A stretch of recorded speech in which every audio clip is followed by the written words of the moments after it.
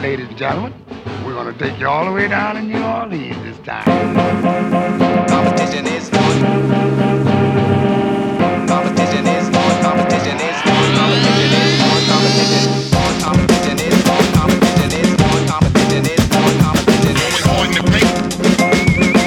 On the paint. Like an old school whipping. Competition is on. Competition is on. Ladies and gentlemen, I know I've been away too long, but there's no better way to bring Hard in the Paint back than to start with our weekly edition of the Dome Patrol with my man, my brother, the one and only Ross Jackson. Ross, welcome back. I hope you're doing well, and let's have a great episode of the Dome Patrol. Yeah, man. No, I've been looking forward to this all week, man. I always appreciate being here with you. You know that. You're my brother, man. Your family. So I'm glad to see you. Glad to see you doing well. And, you know, battling the elements, as it were. Here you are, man, through it all. So I appreciate it. I'm always glad to be here with you, brother. I'm going to do a deeper discussion on this later with somebody else this week, Sure. but I wanted to see, I just wanted to ask you, had you seen Judas and the Black Messiah yet? I haven't seen it yet. I'm watching it. I think we're going to watch it. This is weird, but we schedule our lives like this. But we're going to watch, I think, Friday night and everything. So I'll watch it and then I'll come back and listen to the conversation later. But I'm really excited to see it. Yeah, it's one of those things one of those films that just makes you silent at the end. You know, when you're done, you don't really have much to say. Right. 'Cause you're just absorbing it. So you know that I'll just leave it at that. I don't want to ruin anything for you, but that's just how I was left. And I watched it with my wife and my daughter, and you know, she's 12 and just. I think she's been radicalized. She ready. That's what I'm talking about. That's what I like to hear. No, I mean, like it is that, right? Like I love a film that, first of all, isn't specifically reflected or crafted in the framework of like, let's steep ourselves in our own trauma, which is so often what like black film was allowed to be for so long, and now we're finally starting to break out of that, which is great. But it's really great when you find those films that can both educate and agitate at the same time, so that you're ready to mobilize afterwards. So those are a little bit like some things that I've heard about the film sort of pique my interest in that way. So I'm really excited to see it. Absolutely. And if it stirs action, then that's fantastic. But let's get into our Saints. And the most urgent thing continues to be the quarterback situation. Yeah. That's first and foremost. So we've had Drew Brees reduce his salary in order to, you know, as last year he made his announcement right around this time. I think it was tomorrow would be 1 year Yeah. Yep. from his decision to return. What's the timetable we're looking at in your mind for him to do it this week, next week? I kind of expect it this week. I thought it might be early this week. I don't know if maybe there's some, because we talked about like when Drew Brees makes his decision, he deserves the news cycle for a couple days. Yes. Yeah. And so maybe it's I figured if maybe they were waiting on the Carson Wentz trade, because there were some rumors that was really close and they didn't want to be battling that and everything. But at what point does like Thursday or Friday feel too late in the week for it to happen? Because then it's the so news it kicks dump. to next week. Yeah, exactly. And so I feel like it's something that might kick to early next week. Sean Payton said about 2 weeks ago that the announcement was expected to be made in about a week or two. So, you know, I mean, that's general coach speak for, you know, any range of time, really. But I expected it this week. At this point, considering that we're already to Wednesday morning, I wouldn't be surprised if it pushed over until sometime early next week. But we'll see. I mean, I have nothing that says that or that tells me that, opposite what Sean Payton has said publicly and just sort of what the news cycle looks like around the NFL. And I think the what we're dealing with in Louisiana with our weather, influence that too. You don't want to drop that while people are without power and, you know, homeless and freezing and stuff like that. It's the wrong time to have a football start in New Orleans. Yeah, very true. And for Drew Brees, like, he's going to want his message to be able to be heard by as many people as possible, not because of a need for fame or a need for attention, but there is a genuine care for the city and the region at that as well, like beyond just the state of Louisiana, that he's going to want to make sure that all those people who don't have power right now are going to be able to hear that statement when it's made and everything. And so I feel like that's another huge part of it that could push it into next week. Allow for properly gathered media. Yeah, exactly. in some way. I mean, obviously to be like a Zoom or whatever, but you got to make sure that you can coordinate those things. And I think it probably just takes a little more time. It would be rough right now to do it with Mardi Gras being canceled and all these other things that are going on. It's just it's a downer for some people, even though you expect it, it's still a downer. And it's just, you don't want to add that to a week of downers. For real. Absolutely. Like imagine being told, hey, listen, there's a pandemic outside that's only getting worse. There's a vaccine that's not going to get to you yet. There's an ice storm in the South, which is kind of wild. There's also no Mardi Gras, and your franchise quarterback that you know and love, he gone. like that's just all too much. That's assuming he announces his retirement, of course, which we expect that. But hey, anything could happen. Yeah, anything could happen, as it's told, as it's seen outside the window. But in that QB room, as we've said, the only one standing is Taysom Hill. Right. And his $16.6 million price tag. Mm-hmm.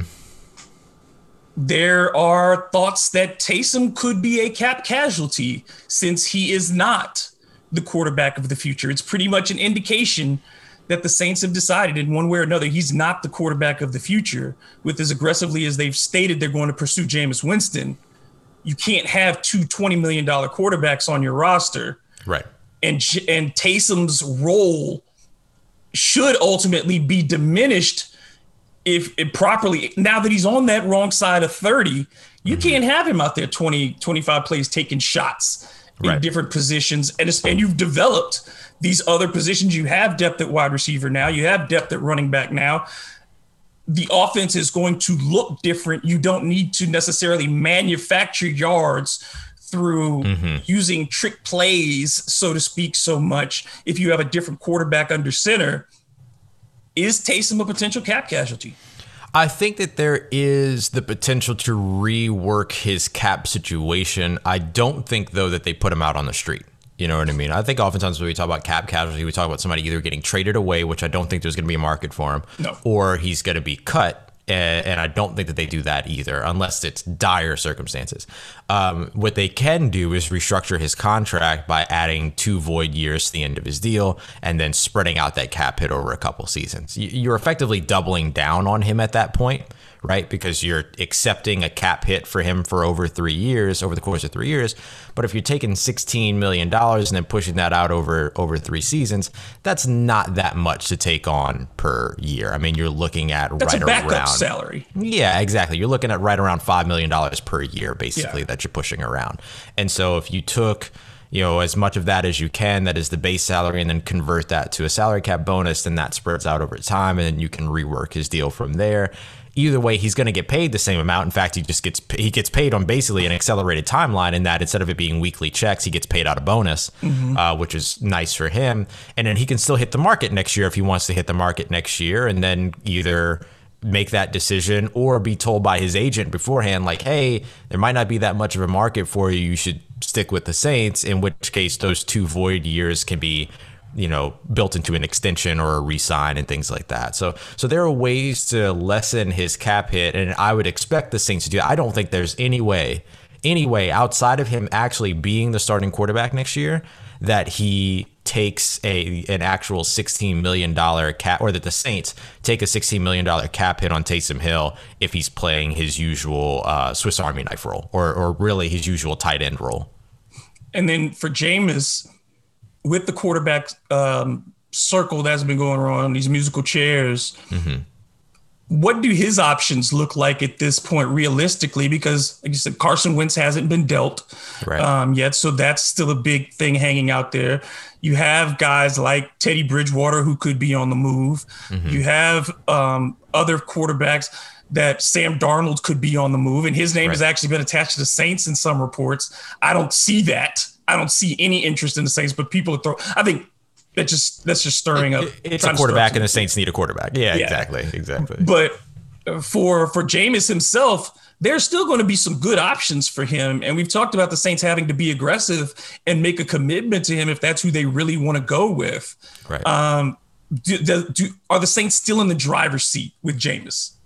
I would say that both the Saints are in the driver's seat for Jameis, and Jameis is in the driver's seat for that position, which I think is the thing to keep in mind here, is that Jameis coming back to New Orleans outside of something, unspeakable, he's the starting quarterback in New Orleans, and he's a starting quarterback for a team that has an offensive line and Michael Thomas and Alvin Kamara and potentially Emmanuel Sanders if they keep him around for next year. But even still, younger wide receivers behind him like Marquez Callaway, Traquan Smith, a good defense. All those things are available to him. The team that doesn't get Carson Wentz, if Carson Wentz gets dealt, between, I would say, probably the Bears and the Colts seem to be the driver's seat there in terms of guys that could be there. Patriots are in that conversation, but I don't think the Patriots are going to pay the price. Taking Carson Wentz. Yeah, I just don't see it. I think that they have better options out there already that they could go to. And I think he's a problem. And Belichick ain't here to deal with problems. No, and they're not trying to trade that draft capital either. Like that's not never. They got too many holes of the Patriots, exactly. And so whichever of the two teams between the Bears and Indianapolis, that team could make a run for Jameis Winston if he hits the open market come March 15th. If the Saints don't re-sign him before then, which they can. If that team ends up being the Bears that doesn't land Carson Wentz, then I think you have less of a threat there in free agency in the market if he hits the open market than if the Indianapolis Colts are the team that's available, because they have more pieces. They have receivers. They have young talent at running back, a very good young running back in Jonathan Taylor, a good defense. They have all of those pieces. And I think that would be just as appealing and a lot more money. And so that would be just as appealing. And a quarterback-friendly coach, too, in Frank Reich. Yeah. Who has done a good job in communicating with his players. So, yeah, I think it's you look at Chicago's offense and you don't see a lot of innovation there. You don't see a lot of opportunities there to do something big. Mm-hmm. So I think, if you're Jameis, you want a chance, what you're looking for, too. Like you said, not just a chance to win, but to show that what your talent. And I don't think Chicago presents him with the best situation to show his talent. Yeah, I agree. I agree. I don't think Chicago gives you that. I think Indianapolis can. And so, if you're a Saints fan and you're hoping for Carson Wentz to be traded somewhere to help lessen the market for Jameis Winston, the hope is that he ends up in Indianapolis. I think that's the best case scenario for the Saints. Even if that trade doesn't happen for Indianapolis, and Indianapolis is in the quarterback market, the Saints still have a little bit of an advantage just strictly based on the fact that Jameis is familiar with the system, with the coaching staff, things like that. He doesn't have to go somewhere and learn something new. He knows whether or not he likes it in New Orleans. His conversation with Michael Vick seemed to eliminate the idea that he did like it very much in New Orleans and enjoy his time. But again, what is he supposed to say, right? So, you kind of have to take that for what it is. But still, he would have a market out there even if he didn't like what he had in New Orleans, you know what I mean? And so I do think that he is still in the driver's seat for that starting position. And because of that, and because of the weapons that New Orleans still has, because they've done a good job building their roster around the quarterback position and building, I can't remember who said it, but it might have been John Sigler, building a car that can drive the quarterback as opposed to a car that has to be driven by the quarterback. I think that all of that lends itself to the Saints being the most logical option for Jameis Winston. He could take a risk and go somewhere else that could be high reward, but you're still taking a risk in that situation. The last thing, as far as the quarterback position, is the draft. And I'm seeing more and more mock drafts that have Mac Jones going in the first round to the Saints. Saints don't draft quarterbacks in the first round. If you're going to re-sign Jameis, they don't draft quarterbacks in general. They've drafted a couple over Sean Payton's career, but mostly late round guys. They don't really spend money on drafting quarterbacks. I can't see them going into the first round with the need, only having 5 picks right now, and going into that and spending your first round pick on a quarterback when you do have this ability to sign Jameis, when you do have Taysom making the money that he's making, when you do have these gaping needs and that we'll get into in some other places. I just don't see Mac Jones. If he's there in the third round, or if they find a way to move somebody and get up into the second round, maybe, but I can't see them using number 28 on a quarterback. Yeah, it would have to be the perfect imperfect storm. It would have to be that Jameis Winston doesn't get re-signed and that they are very, very, very much not in for the Taysom Hill time. which I don't think is a reality, right? I think that if Jameis Winston isn't the guy, then they'll go to Taysom Hill. And they won't have a problem for a year Right. riding it out with Taysom. Right, absolutely. And then maybe you grab somebody in the third round like they usually do, right? I think it was 2007 and 2000 and whenever they drafted Garrett Grayson. Like a Sam Erlinger could be available in the third round. You know? Yeah. You know, I mean, you want a guy that can do some things that are similar to Taysom Hill in terms of like also being he's not a fast guy, but he's basically a fullback. He'll run you over. And so, you know, you could go that route. You could go Jamie Newman out of Wake Forest. Yep. You know, if you want another big armed guy, you can go Felipe Franks. If you want a project guy that basically gives you exactly what you could potentially have in Jameis Winston. A ton of arm talent. Yeah. Yeah. And, you know, poor decision making, Yep. things like that. Like those things are present, but he's also in the midst of a transition from college to the NFL where it's easier to fix those things and provide those tools than somebody that has maybe worked themselves into a rut over 5 years, which could be the example with Jameis Winston. We don't know. So Felipe Franks could be an option for the Saints day 2, early day 3. So I think that would be the more likely route to go. That even if Jameis Winston doesn't sign, but they could also go that route if they are able to re-sign Jameis Winston, it would just take like the absolute worst scenario basically for them to actually spend 28 on a quarterback, unless they decide to trade up in the first round and grab a guy that they really, really like. But that's a huge jump they'd have to take. Yeah, because the best ones are going to be gone before you get to 15. Yeah, you'll be lucky if one of the top 4 guys is still on the board after pick 8, after Carolina.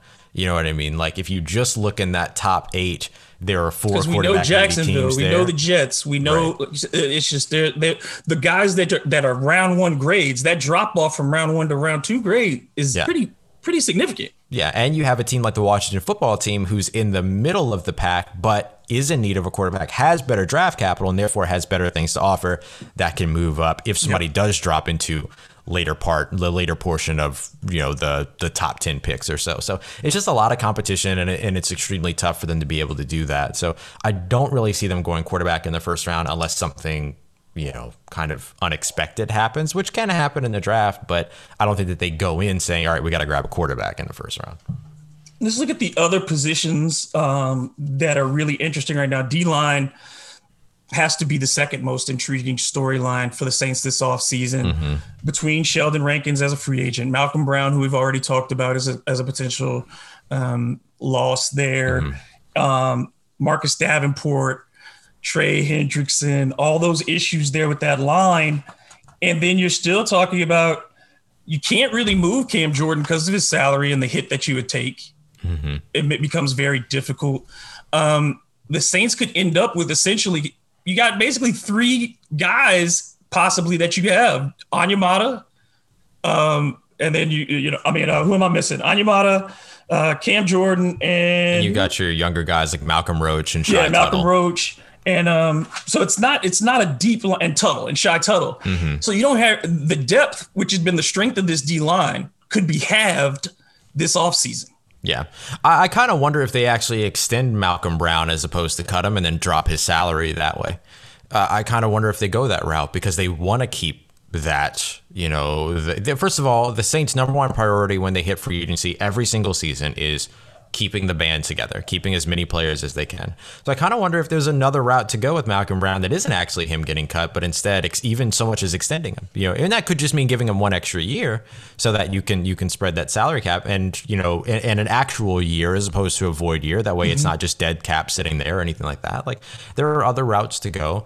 If they were to do that and then let's say lose both, let's say Sheldon Rankins and Trey Hendrickson, that's probably a realistic scenario that you could see both of them lost. I also don't know how much of a market Sheldon Rankins is going to have with his injury history, if we're being completely honest. Like he does produce when healthy. I think that will work to his benefit, but what's that market actually going to be like?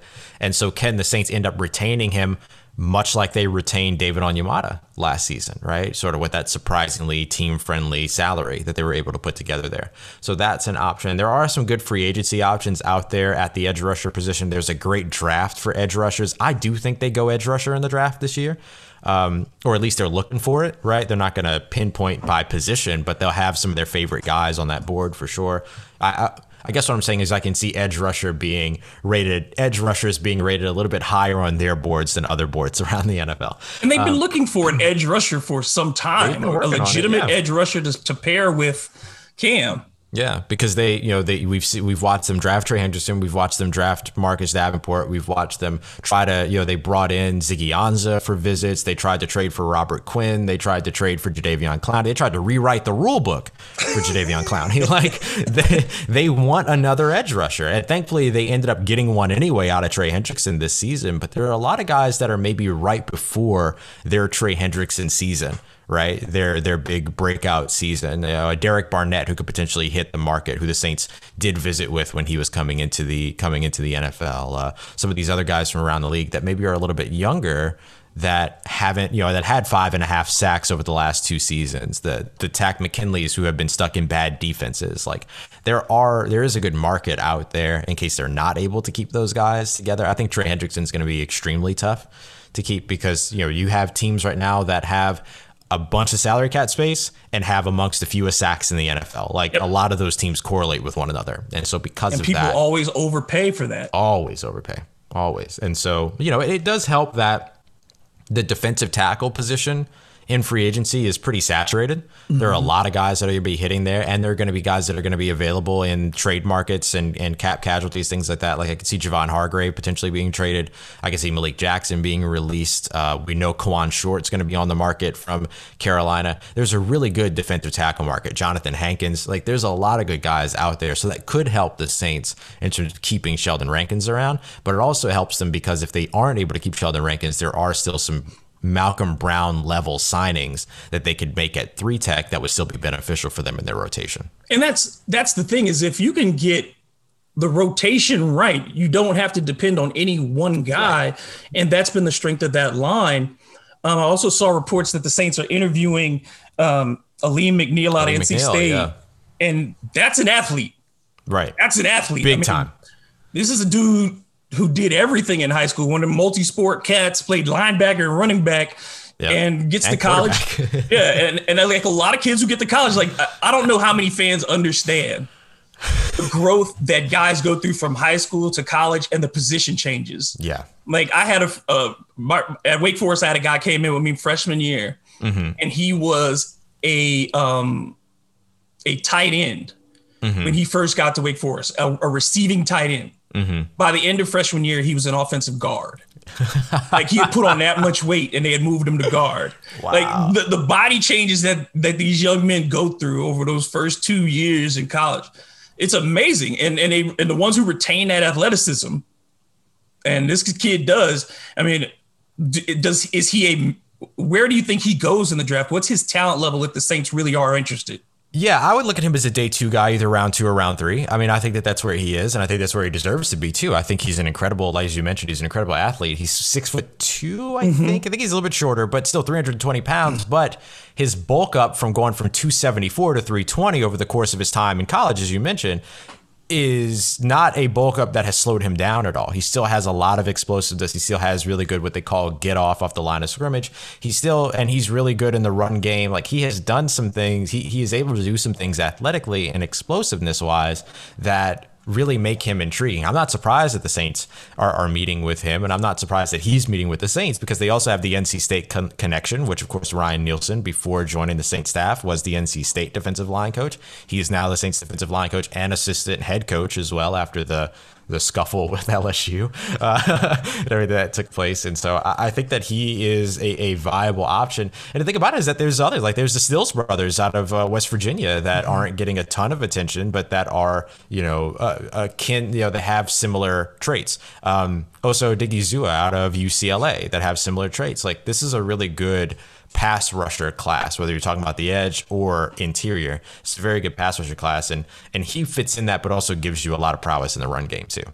Yeah, 17 and a half tackles for loss in 32 games. That's nothing to sneeze at. Right. And so he's definitely an interesting target. Next position I want to go through is linebacker spot. We know Demario Davis is a lock. Right. Quan Alexander's injury makes him a huge question mark. Alex Anzalone, huge question mark.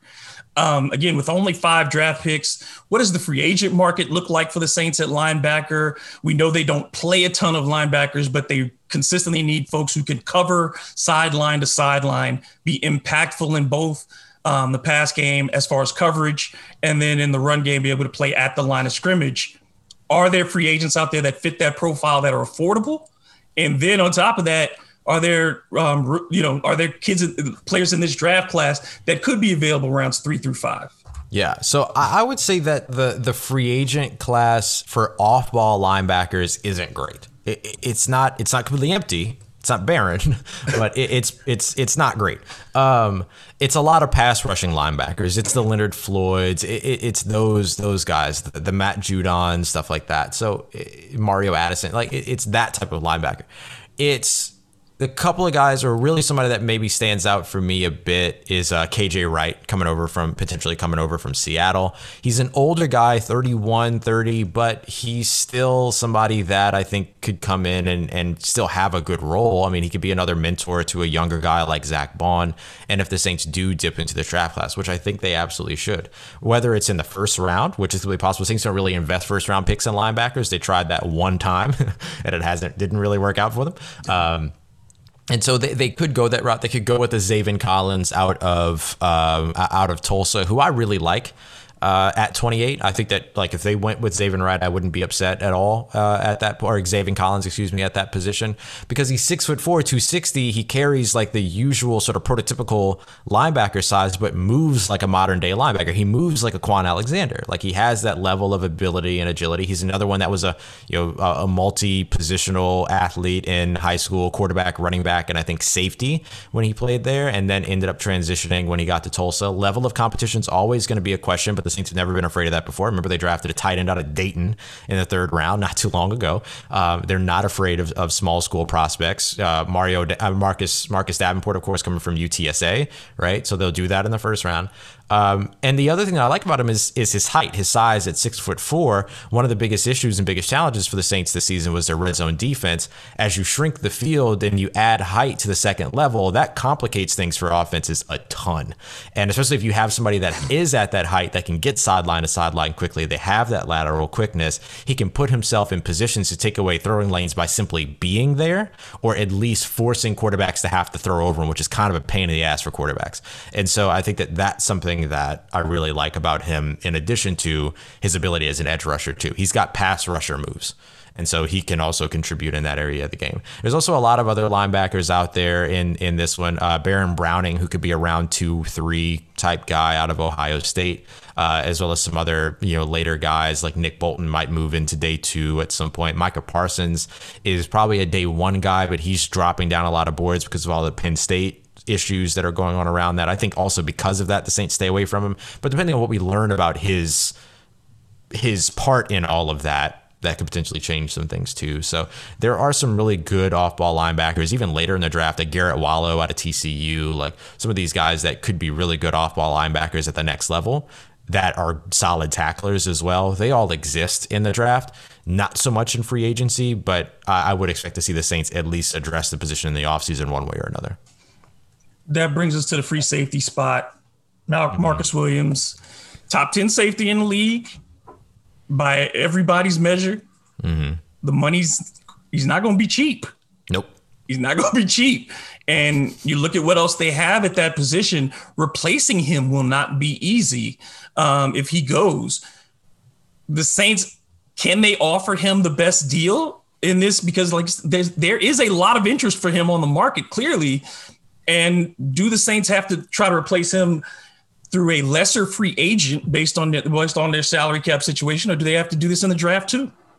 Yeah, so I think that the Marcus Williams should be the number 1B priority behind Jameis Winston for the Saints this offseason, because he allows you to do what you want to do on defense, right? He knows Dennis Allen's system. He understands the Rip Liz concepts. He's able to do a lot for you in terms of just being a rangy guy down there. He improved his tackling wildly this season. I think he dropped down to single digits in terms of missed tackle percentage, which was a big leap for him. So he's done some really incredible things to work on himself, work on his game, and improve himself just in time to hit the open market. The safety class in the draft is incredible. this year, the Saints could grab somebody in the 5th round that could contribute on defense. But can he be a Marcus Williams? That we don't know. So I do think that that's the value in keeping Marcus Williams around. It's the what you have is better than what you might have type of a situation. Can the Saints offer him the best contract? Yes. It just requires work in terms of the base salary, but they could always exceed the guaranteed amounts. And that's where they could, really benefit him, because they would want to load up with a pretty big signing bonus anyway, so that they can keep the base salary low, but still pay him out quite a bit of money to start off the season. So because of that, you're already guaranteeing quite a bit of money because it's the signing bonus. So you add, another 25% or so of the base salary to the signing bonus, you end up with around 50% guaranteed. And then you're able to sort of work from there. So I do think that the Saints can put together a contract that makes sense and be able to offer him something that is going to be up there. But it just kind of depends on what he's comfortable with. Is it going to be the total money, APY, or is it going to be the guaranteed money that's more important to him? That's the big thing. We can talk about how much a player deserves average per year wise. It doesn't matter. You know what I mean? What the APY is. What matters is the guaranteed money and what these guys are actually going to get paid. That's what agents are working for, is the guarantees, because this is football. And quite frankly, that's the only thing you can count on. Mm-hmm. My thing is, what does this mean for Janoris Jenkins, though? Yeah. So Janoris Jenkins could help the Saints out quite a bit by reducing his salary cap and there are a couple of ways that they can do that. There's already void years on his contract beyond this point, so they could restructure him into those years. They could extend him formally into those years and lessen the cap hit. He could rework his deal, much like the way that Drew Brees reworked his. Like, he could voluntarily take a pay cut. I don't know if he would, but there are those options with him in order to keep him around. I think the best case scenario for the Saints is to keep him around and then, target the secondary, whether it be safety or corner in the draft at some point, and potentially bring in, a younger corner somewhere like a Troy Hill or somebody that can do a little bit of everything, that can play multiple positions in the draft. I think that might be, in free agency. I think that might be more likely, right? I don't think that the Saints all of a sudden turn into a team here without a quarterback that goes into making big day one free agency signings. You know what I mean? I don't think that happens out of nowhere. I think that they continue to be a team that lives for those mid-tier level free agents, and then grabbing guys that work in a system. And then building around them that have a clear role in terms of what they'll be able to serve. So I think that that's the thing. I think there's a way to keep Janoris Jenkins and help yourself that I think would be beneficial to both Janoris Jenkins, who might not have a market at his age out on the free agency, out in the open market, and then keep him in a place where he's familiar, and give the Saints somebody opposite Marshawn Lattimore that they know can be productive. And quite frankly, the team has to feel like, hey, if we do a couple things better, like, all these guys have to feel like they're still in Super Bowl contention. They have to. Yeah, they absolutely should, because again, it wasn't the quarterback that brought them to the playoffs last year. It was the defense. It was the defense. It was the team around Drew Brees. And Drew Brees, right? It wasn't just because Drew Brees. of. Mm-hmm. Right, exactly. And don't get me wrong, like, Drew Brees wasn't, he didn't half-ass his way through the season or anything like that. Like, he played injured. He played very well toward the end of the season, and unfortunately it just kind of fell off once he got to the playoffs. But, when he came back from that injury, he had pretty nice games after he got back into the rhythm of things and after everybody else got back into the rhythm. And so I do think that there is a reality to where this team looks at themselves, and you can see this from top down, right? Anytime Sean Payton's talking, anytime Mickey Loomis is talking, they're not talking about how, well, we're going to see what's going to happen. We'll evaluate and see what happens next. They're evaluating their roster because they intend to contend again next season. Yeah, this is not a rebuild. This is not a rebuild in their mind. The offensive line is a big problem as far as the interior. Mm-hmm. Nick Easton gone. Mm-hmm. Will Clapp had a very good year last year. After his first year was more disappointing. Andrews Pete disappointed, of course. Not just, again, as we've talked about this so many times with Andrews Pete, from play to play, generally he's pretty good. I mean, he's a good player from play to play, but his bottom is so bad. Right. That's what you notice. And then you didn't get the progression out of Cesar Ruiz that you wanted to see for a number of reasons. Sure. We don't have to highlight them all, but ultimately you didn't get what you wanted out of your first round pick. Yes. And so the line needs help. And we've already talked about Teron Armstead being at the later end of his career. You got to start thinking about replacing him as well. And the injury concerns are always there. Offensive line has to be something else that they're going to try to address possibly early out of their picks in the draft. Yeah, and there's really good ways to do that too. I mean, you can go into the bottom of the first round and you can grab a guy. There's Dylan Radins out of North Dakota State University, who I think is a legitimate first round selection that can play inside and out. You can go later on in the draft. You can grab a guy like Trey Smith out of Tennessee, who, despite his health issues, is a top 10 talent in the draft, and like when he's able to play, and he hasn't missed time since 2018. Like, he missed the 2018 season because of blood clots in the upper body, but then 2019 2020 he was medically cleared to play, and he played every game and started every one but one. So he's also shown that he's trending upwards in terms of his health. So he's somebody. David Moore out of Grambling had a ridiculously good Senior Bowl, and so he really stood out. James Hudson out of Cincinnati. Like, there's a lot of really good day 2, day 3 guys that you can go to and potentially supplement and add some of that, first of all, depth for this year behind the line of scrimmage or at the line of scrimmage, but also potential guys for the future, depending upon what your situation is. Teron Armstead, Nick Easton being released was more about, and I think Kat Terrell mentioned this too, it was more about cap than anything else, right? They needed $6 million. They needed it. Yeah, exactly. Like, is your production meeting your salary requirement this season? Probably not. Not as a backup. You can't afford that. Yeah. Right. And you've got James Hurst now, too, that I think the Saints will work to re-sign, because he's not going to cost you a ton of money. He's probably going to be a vet minimum guy or just above.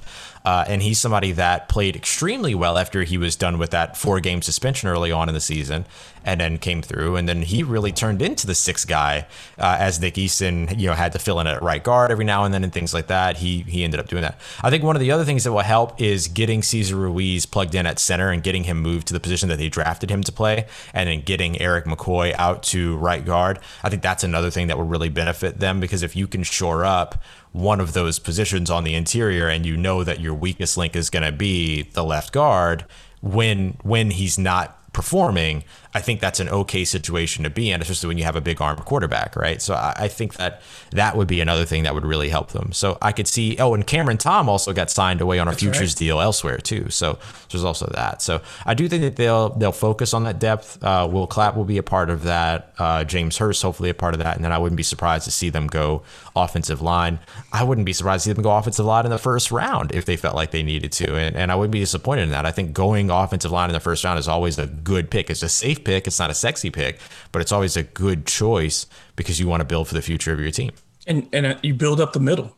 Right. That's what you do. It doesn't matter the sport. You have to be strong up the middle. And the Saints, again, the key for this team on both sides of the ball has been able to survive losses to the offensive line over the last couple of years when guys go down, and the same on the defensive line. So I think that is a priority for Sean Payton and for Mickey Loomis, is to keep that area stocked.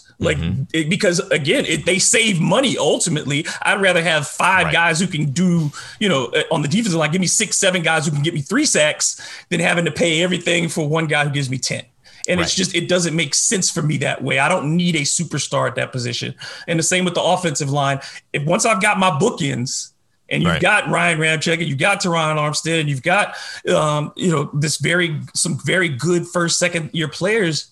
Yeah, you're just looking for people who can play multiple positions across that line and be dependable and not be too expensive, because that's going to be the constant rotation behind those 4 guys who you've invested your most money in. Yeah, absolutely. I think that's something you're going to see the Saints really rely on this year too, just like they did last year, who can play multiple positions. That makes PJ Williams valuable. You know what I mean? Because he can play inside, outside, and at safety now, right? They really like what he can do at safety. You look at guys like James Hurst, who can play inside and out on the offensive line.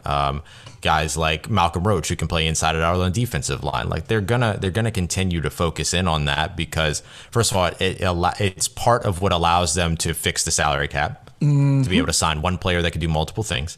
And it allows them to continue to be able to be versatile and flexible when it comes to depth, because you have a wide receiver that can play running back if your entire running back room gets COVID, you know what I mean? Or is out because of COVID, so that type of thing, like, that helps the Saints win. That helps the Saints continue to produce. Like, they had to do that the final game of the season and still put up over 100 rushing yards on that in that game. And so, I think that all of that is valuable, and that would be a valuable asset you'll see the Saints continue to go to. And I would expect them to continue to go to the smartest players on their board in the draft, as opposed to even maybe the most raw talented players on the board, because they want the guys that can learn the playbook as quickly as possible. Absolutely. And then lastly, let's look at the tight end position. Jared Cook, free agent, and of course, Saints fans, he is their public enemy number one still. And I don't think that that's fair to Jared Cook. I don't think so either. It's not fair. Over the course of that game, like, he should not be the GOAT. That just doesn't feel right. But we don't expect him to be back. And that leaves you with Josh Hill and Adam Troutman. Troutman's not going anywhere, but Josh Hill hasn't given you anything really of note the last year, and he's been injured. Mm-hmm. I don't think the Saints draft a tight end, though. I think this is one of those positions that either you find a free agent who can be serviceable at that spot, or they go with a rookie free agent, because they've had success in the late parts, and you only have 5 picks. Using that on a tight end when you have, I think, other positions of need. And if you retain Taysom, you can still use him in certain tight end situations, and you can still have another veteran somewhere to plug in as more of a blocking tight end. Yeah, and I know Saints fans are going to hate this, but there's always the potential too, because you have to release Jared Cook before the second day of the league year. You have to do it, otherwise there's like an $8.1 million cap hit that comes out of nowhere, a roster bonus that gets added to his contract. So you have to let him go. But then they could bring him back at a cheaper price based on that. You know what I mean? So they could walk into 2021 with the exact same tight end room that they walked out of 2020. Now, I know Saints fans don't want to hear that because everything is Jared Cook's fault, but when it comes down to it, like, that might be the MO for the Saints in terms of, again, keeping the band together, keeping everybody together. Now, if they do decide to move on from Jared Cook, which I do believe is the better choice, because you want to be a year ahead as opposed to a year late on something like that, I also wouldn't be surprised to see them not even really address tight end, because of the fact they also have Ethan Wolf on that future reserve contract, who they like. And he is a prototypical tight end. He can block. He can serve that role to where essentially he can bump into what Adam Troutman's role was last year, to be somebody that starts off as more of as a blocker, but then gets a little involved in the passing game every now and then you move Adam Troutman into Jared Cook's role, to where he's there to be the pass catcher, but also gives you better blocking than what Jared Cook gave you.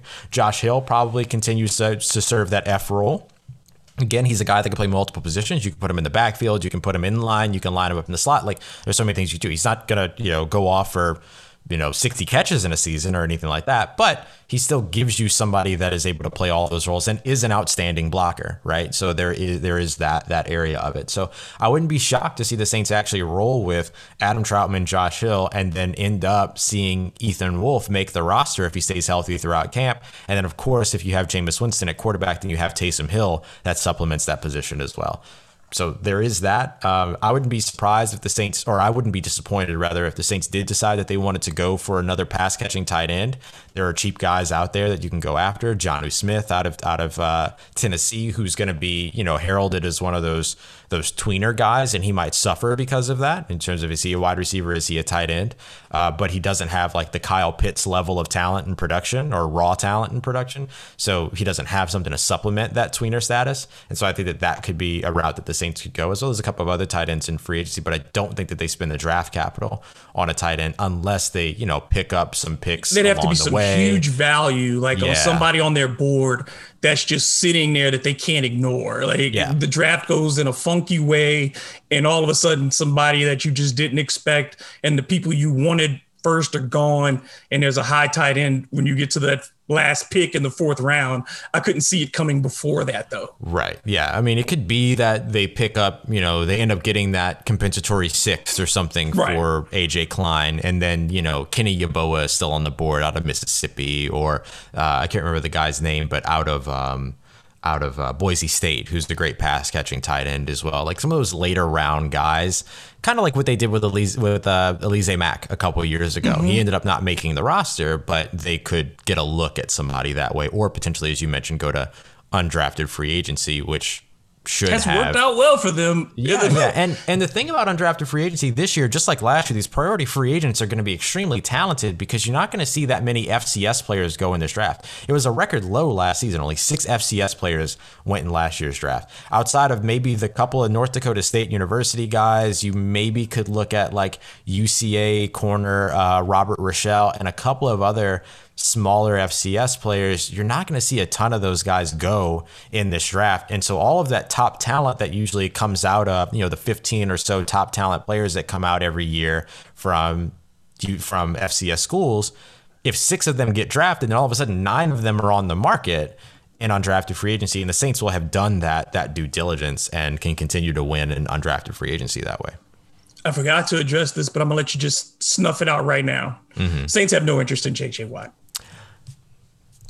The Saints have no interest in J.J. Watt at the price that he will be paid elsewhere. Right. That's my thing. Yes. I think they would be foolish not to at least call and say, here's the price that we're willing to pay. Here's what we have to offer.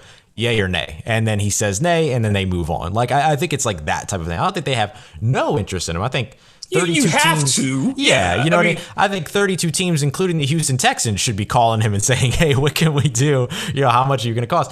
But this is the way that I look at the Saints free agency this year. The Saints will be able to afford whatever it is they want to pay for any individual player, but they won't go above that. They'll continue to do what they've done over the last few seasons. They'll set a price, and if they go above it, they'll say bye, and then they'll move on to the next person. They did it with Mark Ingram. They did it with Von Bell. They did it with Jimmy Graham when there were some talks about him potentially coming back. Like, all those things, like, they'll continue to do that. So I think they'll have interest. I just don't think he's going to end up in New Orleans by any stretch of the imagination. And I don't think New Orleans is his preferred destination either. No, it shouldn't be. It shouldn't be. I mean, I think there are plenty of places, like obviously signing with his brother and playing with him up in Pittsburgh or whatever the options are. Right. I don't think he wants to again, I think it's a different, that's not the thing that he's looking for for him. I just don't see it. Right. If there are cuts, and we know that there are certain guys who are unavailable, if there are, who is the most likely right now, not just as a restructure, because we talk about some of these guys could be cut and restructured, but who do you think is next on the chopping block? Yeah, so guys that I think are cap casualty cuts that otherwise would be on the roster would be guys like, you can technically put Jerry Cook in that for sure. I would also say Malcolm Brown, as we mentioned, could just be a clean cut as opposed to extending him or restructuring. They could just move on from him. Patrick Robinson is definitely one of those guys. Janoris Jenkins could be one of those guys, even though they have other options of things that they can do with him. I think that those are really the biggest ones that stick out for me. I feel like I'm missing a couple.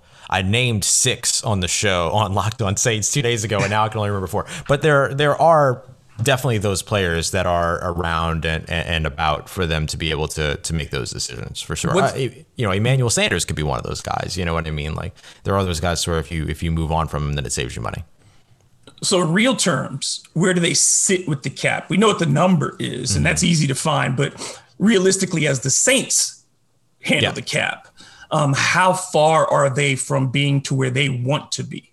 Yeah, so they're a little under $70 million above at the moment, which means 5 restructures, a couple of those cuts, and extending Marshawn Lattimore and Ryan Ramczyk. I think this is the thing that, like, a lot of people outside of Louisiana, a lot of people outside the Saints fan base don't understand. I've heard a lot of people talk about, it's time to go after Marshawn Lattimore and Ryan Ramczyk because the Saints have to move on from them. That's not the case at all.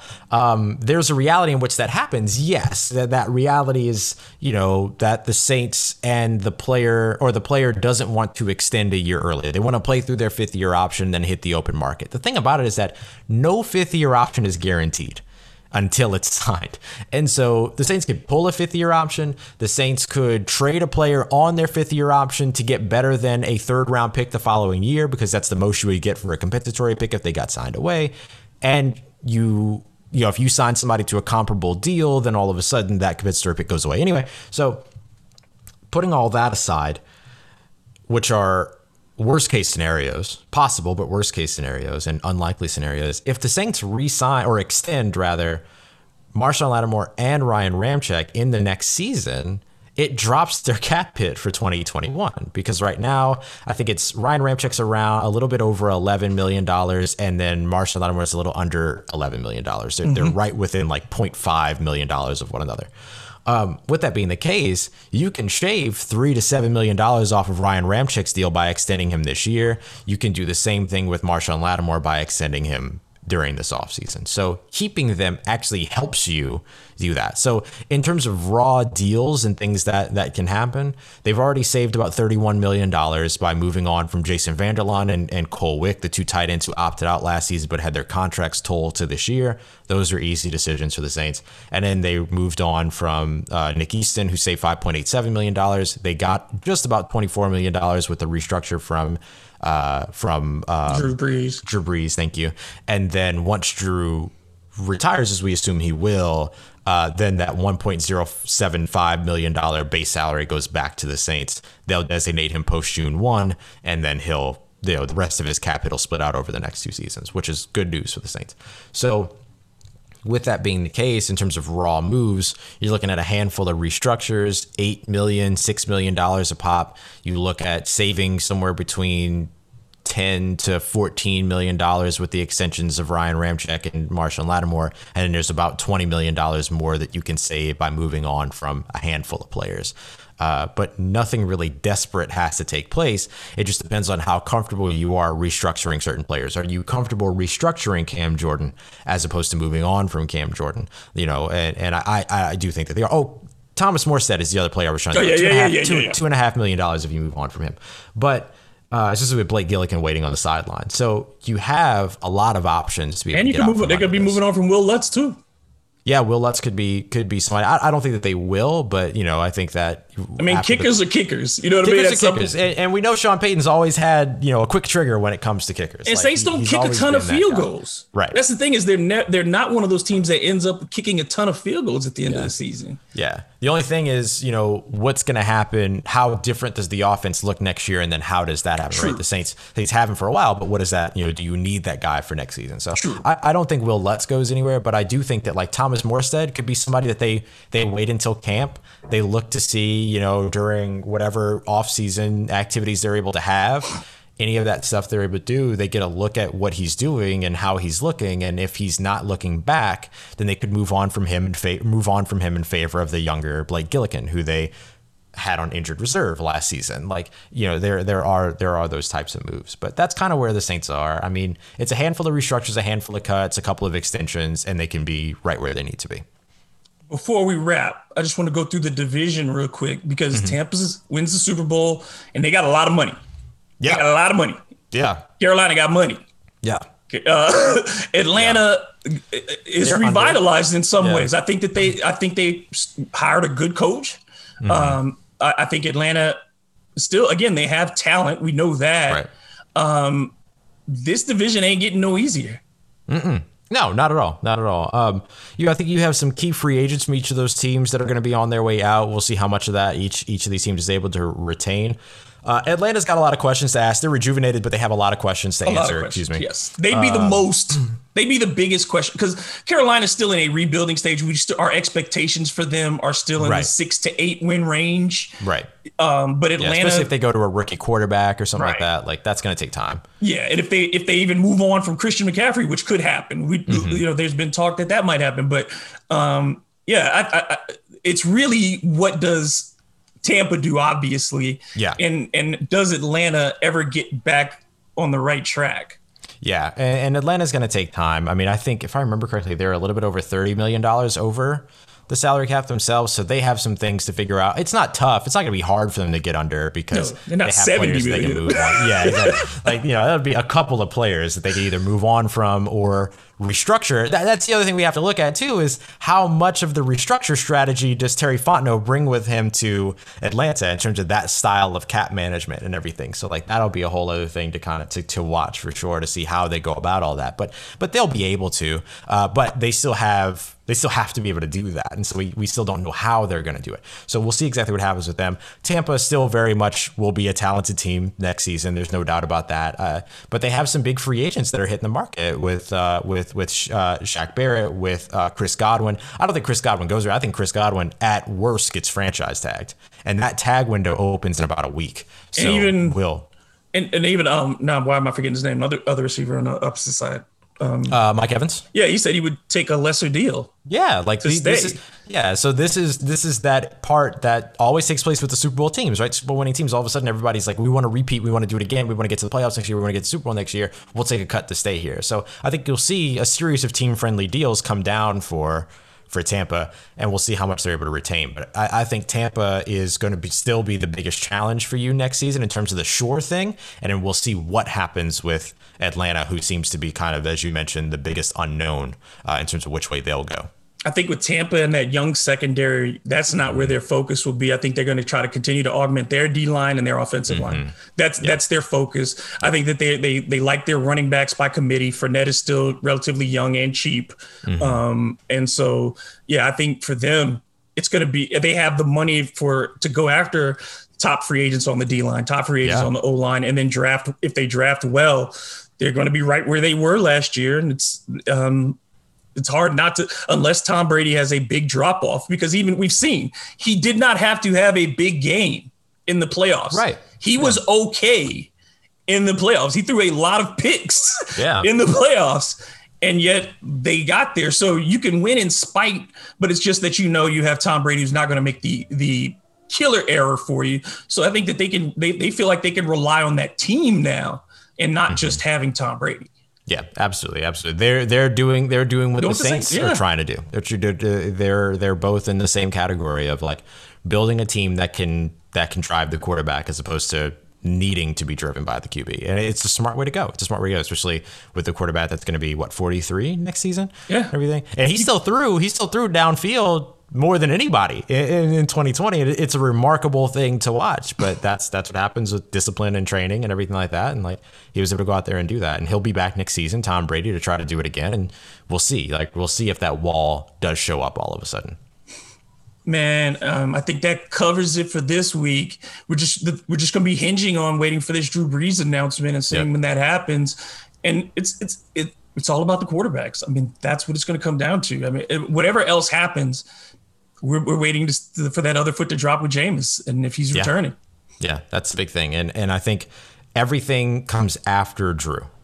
Like, we won't know anything about Jameis Winston until after Drew Brees makes his announcement, things like that. All the stuff that we've talked about before, but it's worth mentioning, and it's worth remembering that, like, that's going to be the first domino to fall, and then everything else gets underway. So, you're already watching the Saints make some moves and shave. They shaved off a third of their overage within 7 days of the season ending. You know what I mean? So you'll see them continue to do some work up until Drew Brees announces, but once Drew Brees announces, I think that's when everything else starts to fall into place. I do love watching on Twitter and things like that when people say the Saints need to be investigated for how they manipulate the cap. And I'm like, they're not manipulating They're operating within the structure of the rules. All these things have to be approved by the league. Right. They can't just do stuff. And these were put in place specifically to help teams because they know they have this cap. The league had to find remedies for teams to survive the cap because they don't want franchises to have to gut themselves completely and become non-competitive. Yeah. The Saints haven't done anything illegal. No, not at all. And I think the other thing that I really love is when people point to the Saints cap situation this season or what it's going to be, because the next 2 years are going to be rough for the Saints because of the pandemic, though. Not because all of a sudden something happened and their idea to just keep pushing stuff down the road backfired on them. It backfired on them because of the fact that there's a pandemic, we didn't have fans in the stands, and the salary cap is dropping potentially for the first time in the NFL. We have to see what happens happens too with the new 10-year TV deal and how that affects the next year's draft. Like, there's a reason that the salary cap hasn't been mentioned yet, right? That it hasn't been set yet because they don't know what it is. And so there's talk that the floor was 175. Then we heard, it might be upwards of 185. And then we heard it might be around 180.5. And then now this 10-year deal may be done within the next month in terms of TV deals. How does that then affect the salary cap next season? So we'll see, because depending upon what the salary cap looks like, the higher it is from 175, the less the Saints have to do, and people are just going to be more pissed off about it. And the fact of the matter is that, like, the Saints aren't up against it right now because of their poor salary cap management. They're up against it right now because of a pandemic, and that's just something that's gonna. Otherwise, the Saints would just keep pushing stuff to the future because the cap would have been $200 million this year. Right, exactly. Like, it would have gone up, and we're talking about it jumping up, over $75 million over the next couple of years, and everything before this pandemic happened, and so it was never going to catch up with them until Corona. Flatten What I mean? yeah. We all had big plans until Corona, and the Saints are no exception. You know what I mean? And so I think that that's one of those things that I also love seeing, is the lack of context around what this really is. Because I'll tell you, if that 10-year deal gets signed and all of a sudden the salary cap is up closer to 190 all of a sudden, the Saints are just going to keep doing what they've always been doing. And they'll be that team that continues to sign, $60 million free agents on $5 million of salary cap. You know what I mean? Because they'll be able to continue to do that. They're like a mom at the grocery store who knows where all the deals are. You're damn who has right. researched every coupon, has figured out all. It's like, I know I can combine this coupon with this one, and I. That's right. That's right. The Saints That's are. right. They know when they're in a state where coupons technically don't expire, even though they have expiration dates. Like, they know what days they double. All they that. know. That's right. They find the dented can that you get the price off on. Like, hey, there's a nickel off this dented can. Store wear, right? Wear and tear. Coming up there with a damn 99-cent can of carrots going, no, I need a discount, store worn. Yep. It's and it's all, and the thing about it is, like, we credit Mickey Loomis, and I promise I'm going to shut up, but we credit Mickey Loomis, but I think we always try to also make it a point here to credit Kai Harley for all of the incredible work that he has done with New Orleans Saints. This dude is a ghost, man. Like, nobody knows who he is outside of New Orleans. I don't know if people within the league know who he is. I don't think so, because if so, he would have been hired away already. He obviously his loves picture where is like he is. this big He's on got the a little Saints tiny staff page. That's right. And I Googled him not too long ago, did like a Google image search of him, and there's like 5 photos of this dude online. 2 of them are just cropped versions of other photos, like, on top of that. So it's an incredible thing, man. And he has done, and he's a black man in this position too. And a young man too. And a young guy. And we always try to shout out those guys that are, doing the good work in the executive positions like that. And he's done an incredible job. He's done an incredible job with the Saints, and he'll continue to do it. I can't wait. I can't wait for this offseason and free agency to get started, because there's going to be so many how are they doing this type questions, just like there are every single season. And I would also be pretty sure that there's going to be a big surprise too. There is every year with the Saints. There's a big surprise, and I anticipate another one. Yep. All right, my brother, tell them what you got working and how they can follow you. Yeah, absolutely, man. Such a pleasure to be back here with you. I love doing these. So as always, man, I appreciate you.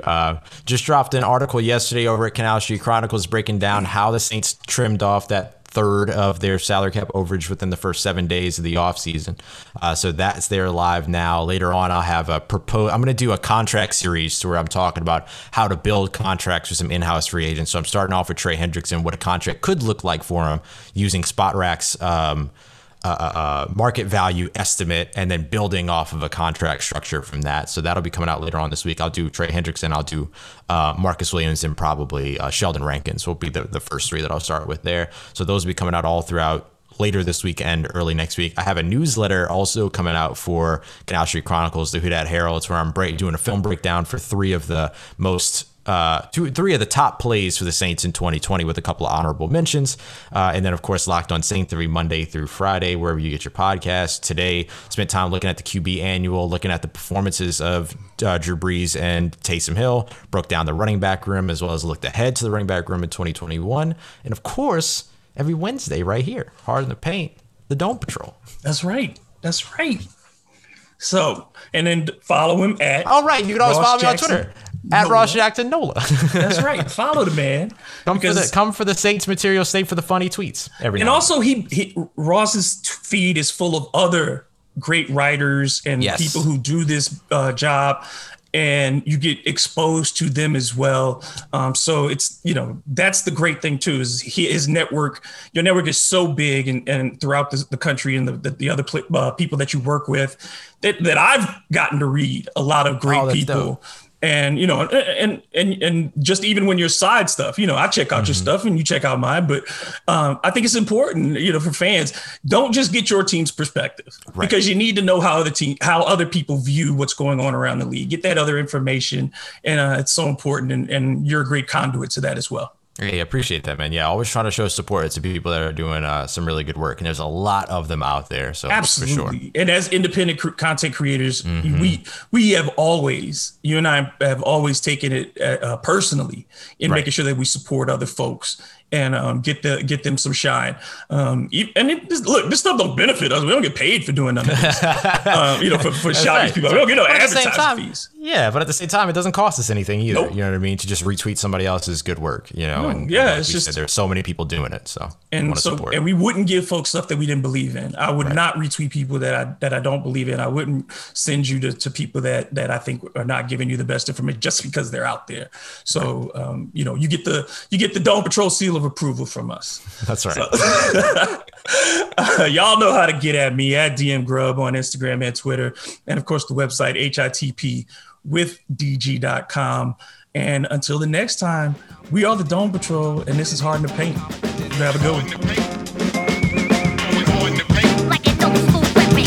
Competition is on, competition is Going hard in the paint.